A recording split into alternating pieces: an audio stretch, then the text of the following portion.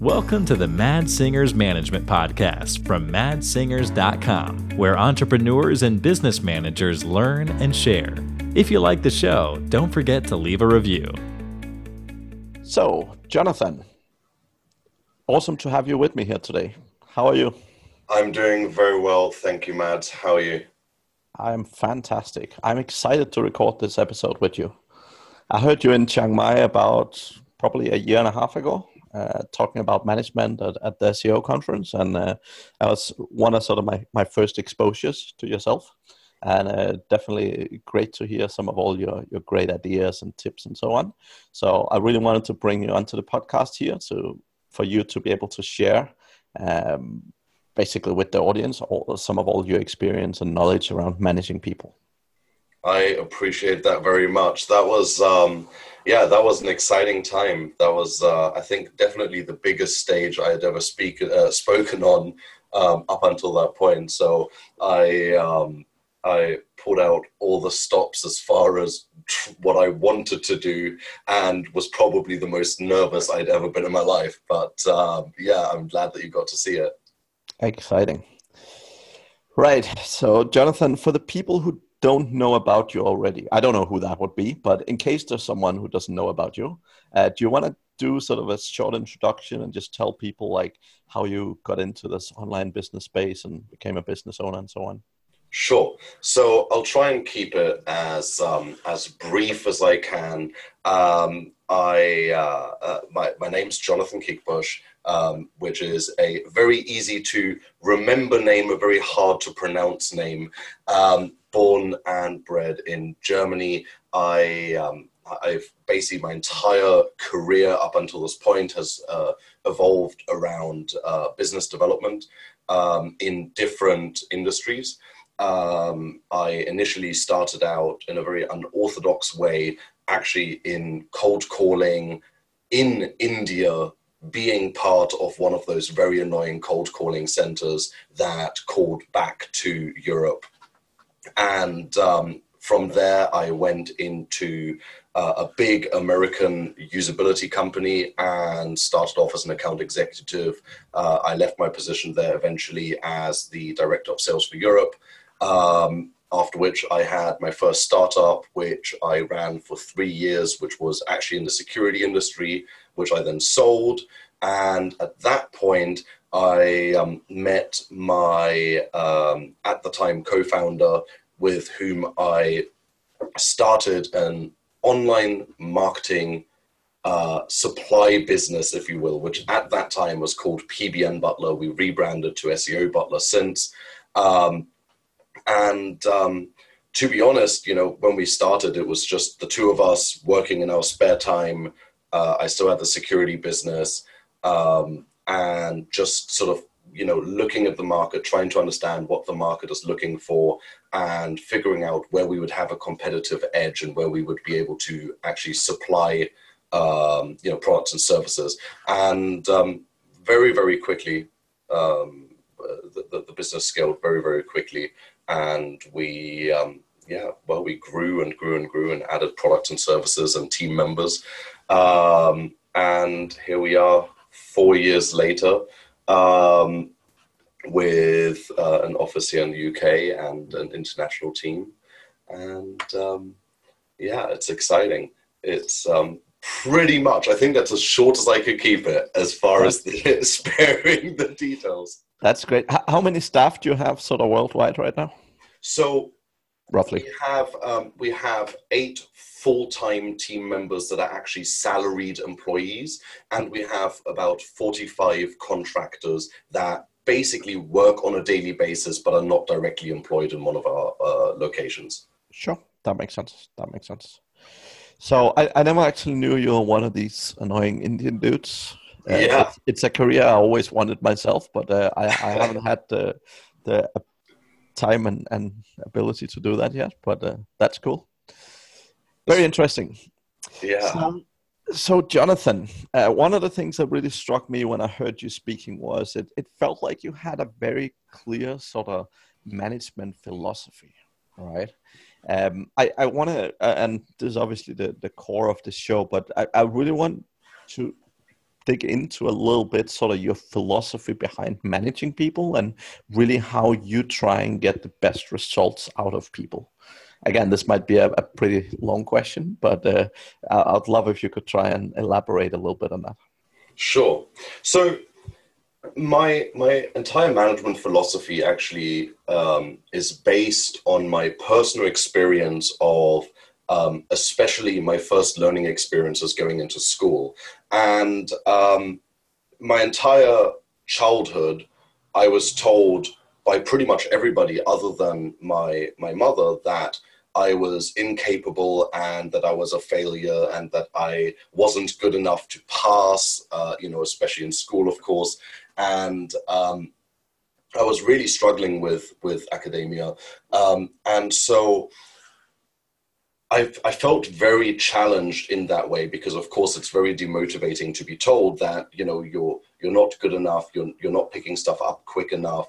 And because of that, my performance in school was very poor. And, I was pretty much a fail student. So, none of my marks were up to par. And what was fascinating for me, though, was that whenever somebody would challenge me in a positive way and actually enable me to learn things or to create things in my own way, or work on things that actually interested me, then I would perform really highly. And so I had a couple of classes in school in which I did perform very well. And there were a lot of extracurricular activities that I did outside of school in which I performed very highly as well. So when I started working and when I started actually getting into management positions, I started noticing this trend of adults behaving in the exact same way. Where essentially, they would be forced into a position that they weren't very keen on. And because of not being so keen on it, they wouldn't perform highly. And because they weren't performing highly, the management structure would basically demotivate them further. And so it was just a downward spiral until eventually they would just be replaced, especially in larger businesses. So what I started noticing is that with the people that I worked with directly, especially before I had my own business and before I started up this venture, whenever I was in a management role, the people that were working with me would perform better than the people working under other managers in the teams. And so I started looking at what I was doing differently without consciously making a decision to do something differently. And what I started finding is that what I was doing without really planning to do it or without thinking about it was that I was trying to find the thing that those people were really good at, that they enjoyed, and also trying to find the best way that they would pick stuff up. And just by doing that and by giving praise where praise is due and taking the time to actually work with individual team members, I would level them up far faster than my colleagues that would kind of be demotivating and just using, really old school KPIs to measure their success and so on and so forth. And so my entire management philosophy has sort of grown out of that, trying to find, what people are really good at and then putting them into those positions so that we can grow them in that position. And, I think one of the most important parts within that is empathy. And I try to speak about empathy as much as I can because I think that there isn't enough empathy in business. People don't take a moment to actually understand what the people that are working for them are going through. And because they don't do that, they just treat them almost like assets rather than parts of their team or their organization. And by doing so, they massively devalue the human being that's behind it. And all of that then leads to essentially a race to the bottom when it comes to productivity and happiness. I think that pretty much sums up how I think I got to the sort of management philosophy that I'm at today. Yeah. Okay, yeah, it sounds super interesting, right? And it's very similar to how I generally look at it, right? Like actually talking with people and not just saying like do this stuff, do this stuff, do this stuff, but actually like getting to know your staff, getting to know the name of their kids and their partners and their dog and their cats, and like actually caring. Like you can pretend to care, but actually learning to care is, I think, an absolutely critical aspect. So that makes a lot of sense. What do you enjoy the most about managing people? So I think the thing that I enjoy the most is finding out and getting better at essentially sharing a common vision with the team. And what I mean by that is every team member in my organization understands the direction in which we're moving. And because I understand that, every single team member, no matter what their role or their position is in the business, can celebrate the win of every other team member because we're working towards a common goal, a common vision. And so what that means is that we don't just have, short-term targets that we try to achieve, which, for sure, we have ordinary KPIs as far as, growing an email list or, whatever it might be. But because we're all working towards this big long-term goal and this big long-term vision as an entire business, we get to celebrate wins together. And I think that's one of my favorite things is, especially the office-based team here in the UK, we've all grown very close together, which is good because we most of us spend more time together than we do with our partners and the rest of our family, right? Yep. Yeah, that's very common in the entrepreneur space, particularly if you have partners or face-to-face employees. It often ends up being, a second relationship in some way. That's right. The office family. The office family, yeah.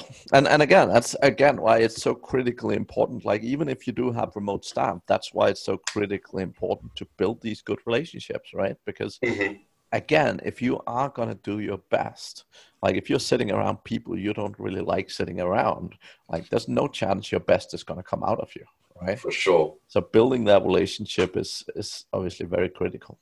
So I think one of the other things that kind of plays into that, which, was for me a really big learning curve in management, was that it is really important and okay to realize what you're not good at and finding people that can supplement that, right? And so one of the really great examples for that is when we first started the business. So one of the products and services that we offer is we offer content creation. And one of the things that is interesting about that is that when we first started, I managed the content creation team just because we didn't have the resources to have a dedicated manager for the content team. So essentially that meant that I was talking to the writers on a daily basis, and I was communicating with the editors on a daily basis, and essentially they would just deal with me. And I think that we were pretty stagnant in the growth of that team for the exact amount of time as I was dealing with that team. As soon as we brought in a creative writer to manage that team who spoke their lingo, who had the same interests as they do, who had a far gentler, more creative way of communicating with people than I do, the team started scaling up, writers started recommending other people to write for us, and the overall quality of the work went up significantly as well. And that's not to say that I don't communicate with the team anymore, because I do, but I now have a different role in my communication with them. Yeah. And that makes a lot of sense, right? I mean, I spend a lot of time in helping people understand both their absolute key strength and their weaknesses for that reason, right? I mean, it's one of the challenges when you start out a business, because I mean, my personal weaknesses is around marketing and sales, right? I absolutely suck at it. It's the first role that I either hire someone to, or if I'm looking for partnerships, I try and bring someone into, right? Because I absolutely know and understand that it's not my strength. Right. Right. So that totally makes a lot of sense. The challenge in the beginning is obviously finding the budgets to do it. Right? Sure. Because a lot of the time you can't just go out and hire 3 people who sort of plug the holes of your weaknesses, right? So it is sort of step by step, and it sounds like you are doing it that way. So that makes a lot of sense. But for a lot of people, figuring out what's actually the weaknesses, it takes a lot of time, and very often it takes experience, right? Because like you probably have things up front. I'm not good at that, right? Like I suck at numbers, or I hate talking to human beings, or things like that. Sure. Probably not the best parameter for management, but hey.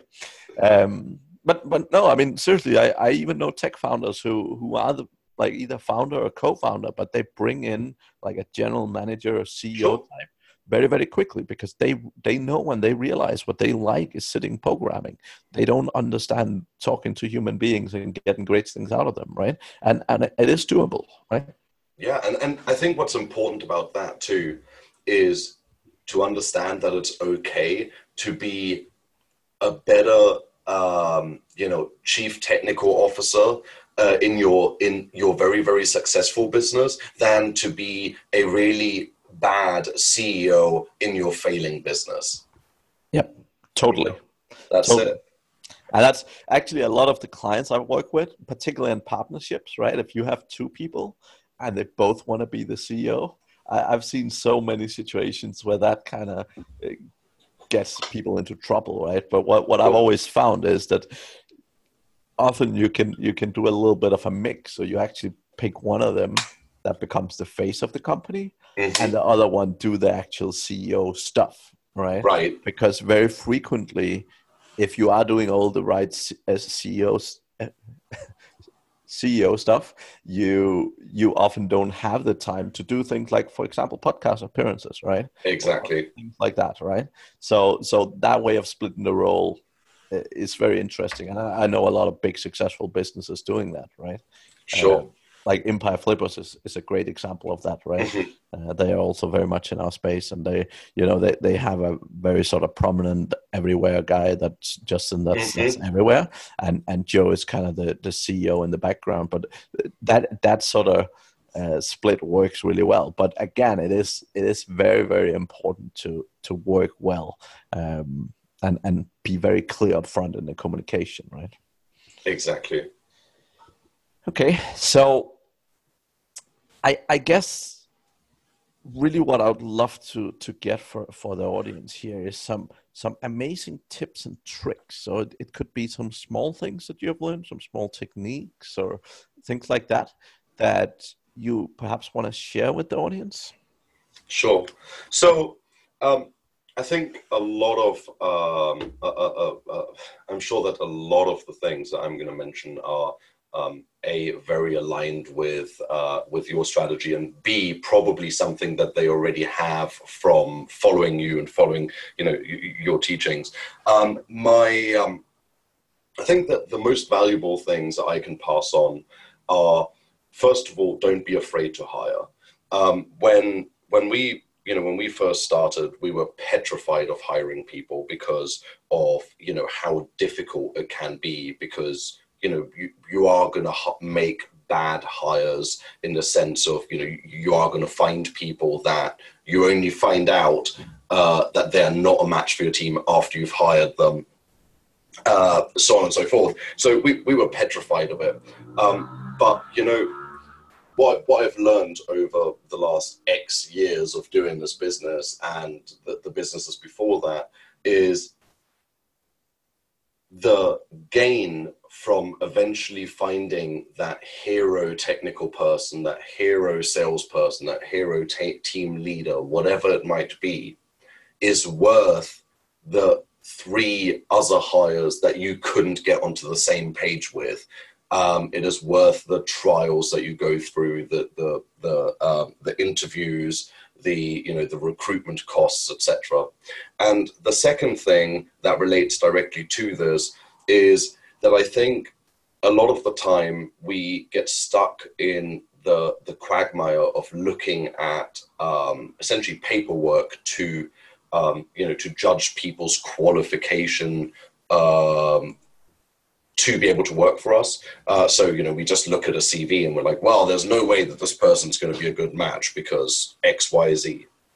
And what we've learned, the very painful way, is that what is best actually is to try to find out what the core competencies are that might identify someone as aligning with your team, your company structure, your methodology. And so a really good example of that is actually something that I believe Matt Diggity has been sharing for a long, long time that works really well, which is, for example, in our industry, in the SEO industry, one of the things that we look for is if a potential hire is a computer gamer. But just by knowing if they're a proper computer gamer, we identify if they enjoy gamified processes, which is exactly what SEO is, if they like achievements, which is what SEO is very much based on. We can see if they like to play team-based games, which shows you if they are a team player and if they know that you need multiple team members to actually achieve a goal together, etc. And last but not least, and this is very important for us, is that they are computer literate.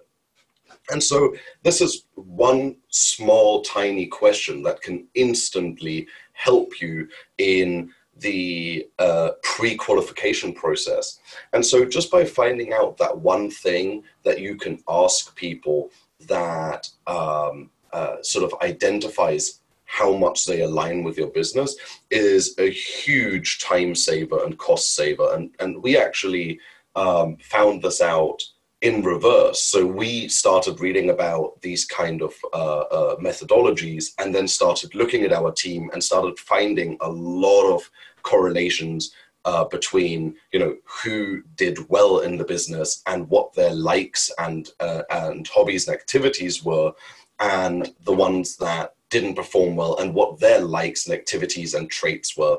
And so we were able to basically create almost like a portfolio of like a personality type that works really well with us. And so yeah, I think that's probably the second thing. I'm just trying to think if there's anything else. I mean, the only other thing, I know that you're really huge on this, is to spend time with your teammates, no matter if they're local, if they're remote. Take the time to have a coffee with them, have a Skype meeting or a Zoom meeting or whatever with them. And when you do, actually give a crap about how they are and not just what they're doing for you in their day-to-day, but actually ask them, how are they, how's their family, what have they been up to, stay in touch, and you'll see the dividends very quickly. Yeah. No, that's super. And yeah, to your previous point, right? Like I've found very big, particularly when you scale up, like if you have two people, it can be hard to look at them and say, oh, my best guy is like have this background, so everyone with that background will work. But when you start having 20, 30, 40 people, right? When you look at your top 10 or top 20% and you start finding correlations, that's one of the things that I find so powerful, right? Like with our outsourcing business, we have hired hundreds of people now. And it's 100% like one of the best ways to try and break down who can potentially be successful. Because when you post a job, right, like if you do it right, you're going to get hundreds of applications. Right? And really that ability to, you don't want to do hundreds of interviews to hire one guy, right? Exactly. Like, time is precious, right? So the ability to really break down and look at both, we use two concepts. So we use things that are attractors and we use things that are detractors, right? So the gaming thing is one we are very hard on, and we also really like people who, particularly hiring in the Philippines, right? People who have an amazing English, but who doesn't have a lot of education. Right. What we have generally found in the Philippines, specifically for the people we're looking for, is that a lot of these people are really eager to get a chance, because in most companies locally, they will never see an opportunity because everyone else running around with college and university degrees. Sure. And so that's examples of things that you can say, we're really looking for this, right? And in the negative ones, we really enjoy as well, like looking at who doesn't work out. So when we actually make mistakes, when we hire people who fail, what can you look at and what can you get out of that sort of see, well, why would that be the case, right? And I think that's one of the most powerful lessons, both for, particularly if you have a HR department, right? That's some of the stuff you really want them to do. But also as a business owner or as a business manager, that's really important. For sure. So that's cool. Now the next one is really, what are you working on changing or improving right now? So I want to show people, like, because people always look at me and they're like, oh, well, your life must be great. Everything's perfect. You do it all correct. And I'm like, no. So I'm wanting to figure out what's some of the things you sort of struggle with right now, trying to improve and so on. Sure. So I tend to go through cycles. Essentially, I think I've identified that it's pretty much a 6-month cycle of, at the beginning of the 6th month, I'll be pretty free with my availability and with having delegated most of the tasks that are taking up a lot of my time, and having found the team members that best perform at those tasks that were keeping me busy.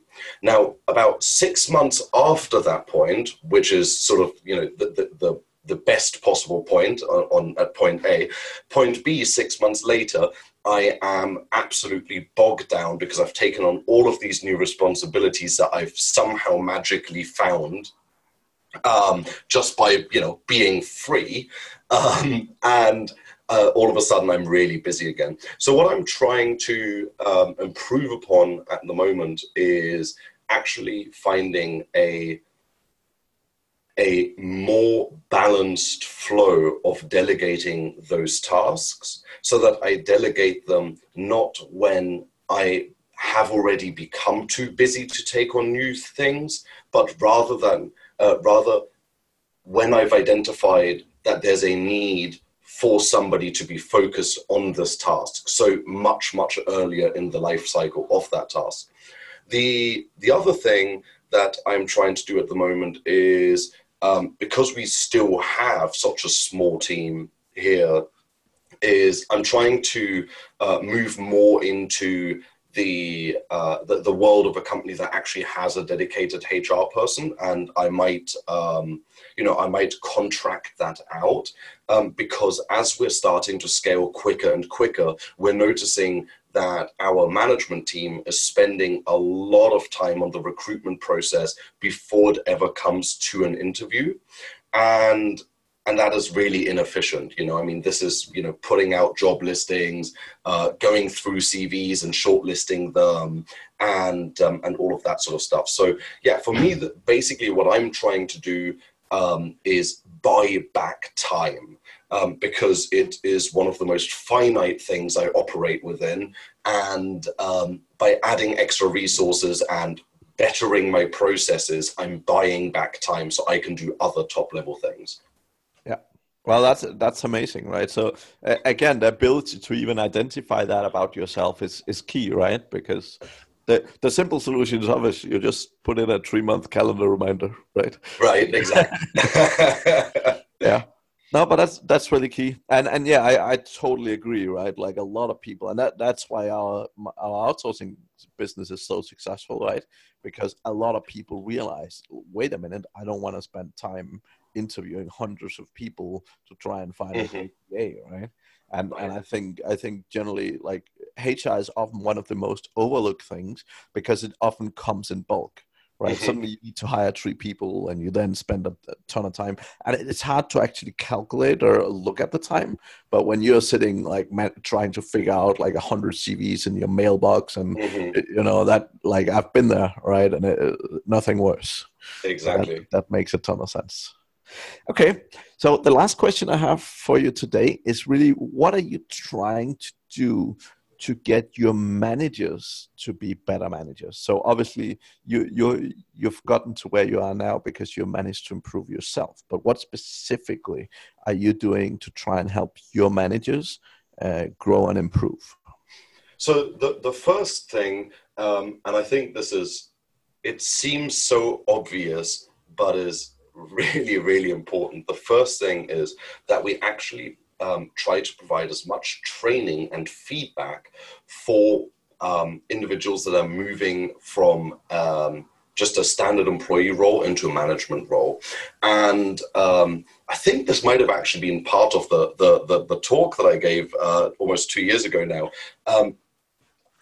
One of the biggest problems in a lot of businesses seems to be that an employee joins the company, they have task A be their task, they start doing really well at it, and task A is now getting so busy that it requires multiple people to carry it out.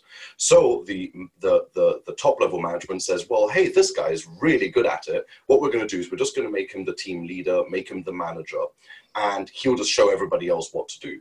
The problem, though, is that what tends to happen is that the productivity and everything starts going down because no one ever taught this person how to manage a team of people, how to review their progress, how to lead them, so on and so forth.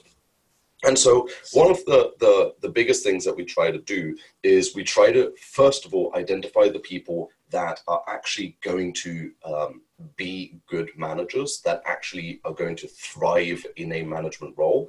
And then we try to groom them for that from the moment that we make that realization up until the moment where they actually have people that they're leading. And at that point, we then have to work with them to teach them to be, in a management or in a team leader role. Yeah, that makes a ton of sense, and that I think from a high level perspective, right? So many people do exactly what you do. I mean, I personally worked in large companies like Xerox and IBM, and exactly the same thing, right? Oh, you're very good. You're now promoted, and you just see people like the movement from you're performing really well to now you have to make other people perform really well is right. And I've seen it particularly in sales teams. Like you would find the best sales guys, but so often they really struggle to teach their team how to do sales better or like manage them to motivate them, right? Because exactly, often what necessarily moves them doesn't necessarily move everyone else, right? And learning that management is so critical. And I love your method. I mean, that's how we normally work as well, right? Like as soon as we talk with people that show interest, or as soon as we identify people who have some interest in management, like our goal is to start grooming them and giving them the responsibility, right? Mm-hmm. I mean, one of the ways we really love doing it, and this does not actually only apply to people like that, but when people have done a role for a certain amount of time, we love actually getting them to hand it over to someone else, right? Not just because, like, again, from my point of view, if someone has done the same job for 2 years, like at some point you're going to get really bored, right? Unless it's something like content writing that you absolutely love, right? Sure. But for most people, they would get really bored. And actually, by teaching them how to hand over something to someone else so that they can get some new and exciting, that's a great way of actually seeing people's management potential and really seeing like what they can contribute, right? So for sure. And I think that the thing that's really amazing about that, Mads, is the fact that, too, a lot of business owners, especially in this space, get super stuck in the quagmire of trying to create their own SOPs and training materials and get really bogged down because it's such a large task. And I think that what you just said, trying to get somebody to hand something over, is one of the best ways to identify if they A, really get the process, and B, seeing if they can be in a management role, but also, and this is really important, you can actually get them to create all of your training materials and SOPs, because you just get the person that's already carrying out the tasks to do it, and they might even be able to tell you at that point that there's a better way to do it than the one that you know, because they're doing it every day. Yeah, definitely. That's it's one of the biggest time savers, right? Because when you see a CEO with a team of 40 people sitting trying to create all the SOPs, and you're like, right. Good luck, have fun, right? So, yeah. Exactly. No, that's great, Jonathan. I think that's a lot of useful information for our audience here, and I am super pleased that I could bring you on today. So thanks a lot for your time. Lastly, just before we close off, sure. If people want to get in touch with you, if they want to hear more about the amazing SEO services you guys provide, what are the best places to contact you? Sure. So the best way to find us is via SEObutler.com. If somebody wanted to get in touch, the best way is to always initially just contact via the site, and the team will funnel all messages directly to me that are for me. But I encourage people to reach out, even if they want to just have a brief chat and get some feedback or something, or whatever. Wherever I can help, I'm always happy to help. Thanks a lot for having me as well. I really appreciate it. It's been really fun talking. Excellent. Thank you very much, Jonathan. Thank you for listening to the Mad Singers Management Podcast. Please leave a review. It means the world to us. You can also learn more about management at madsingers.com.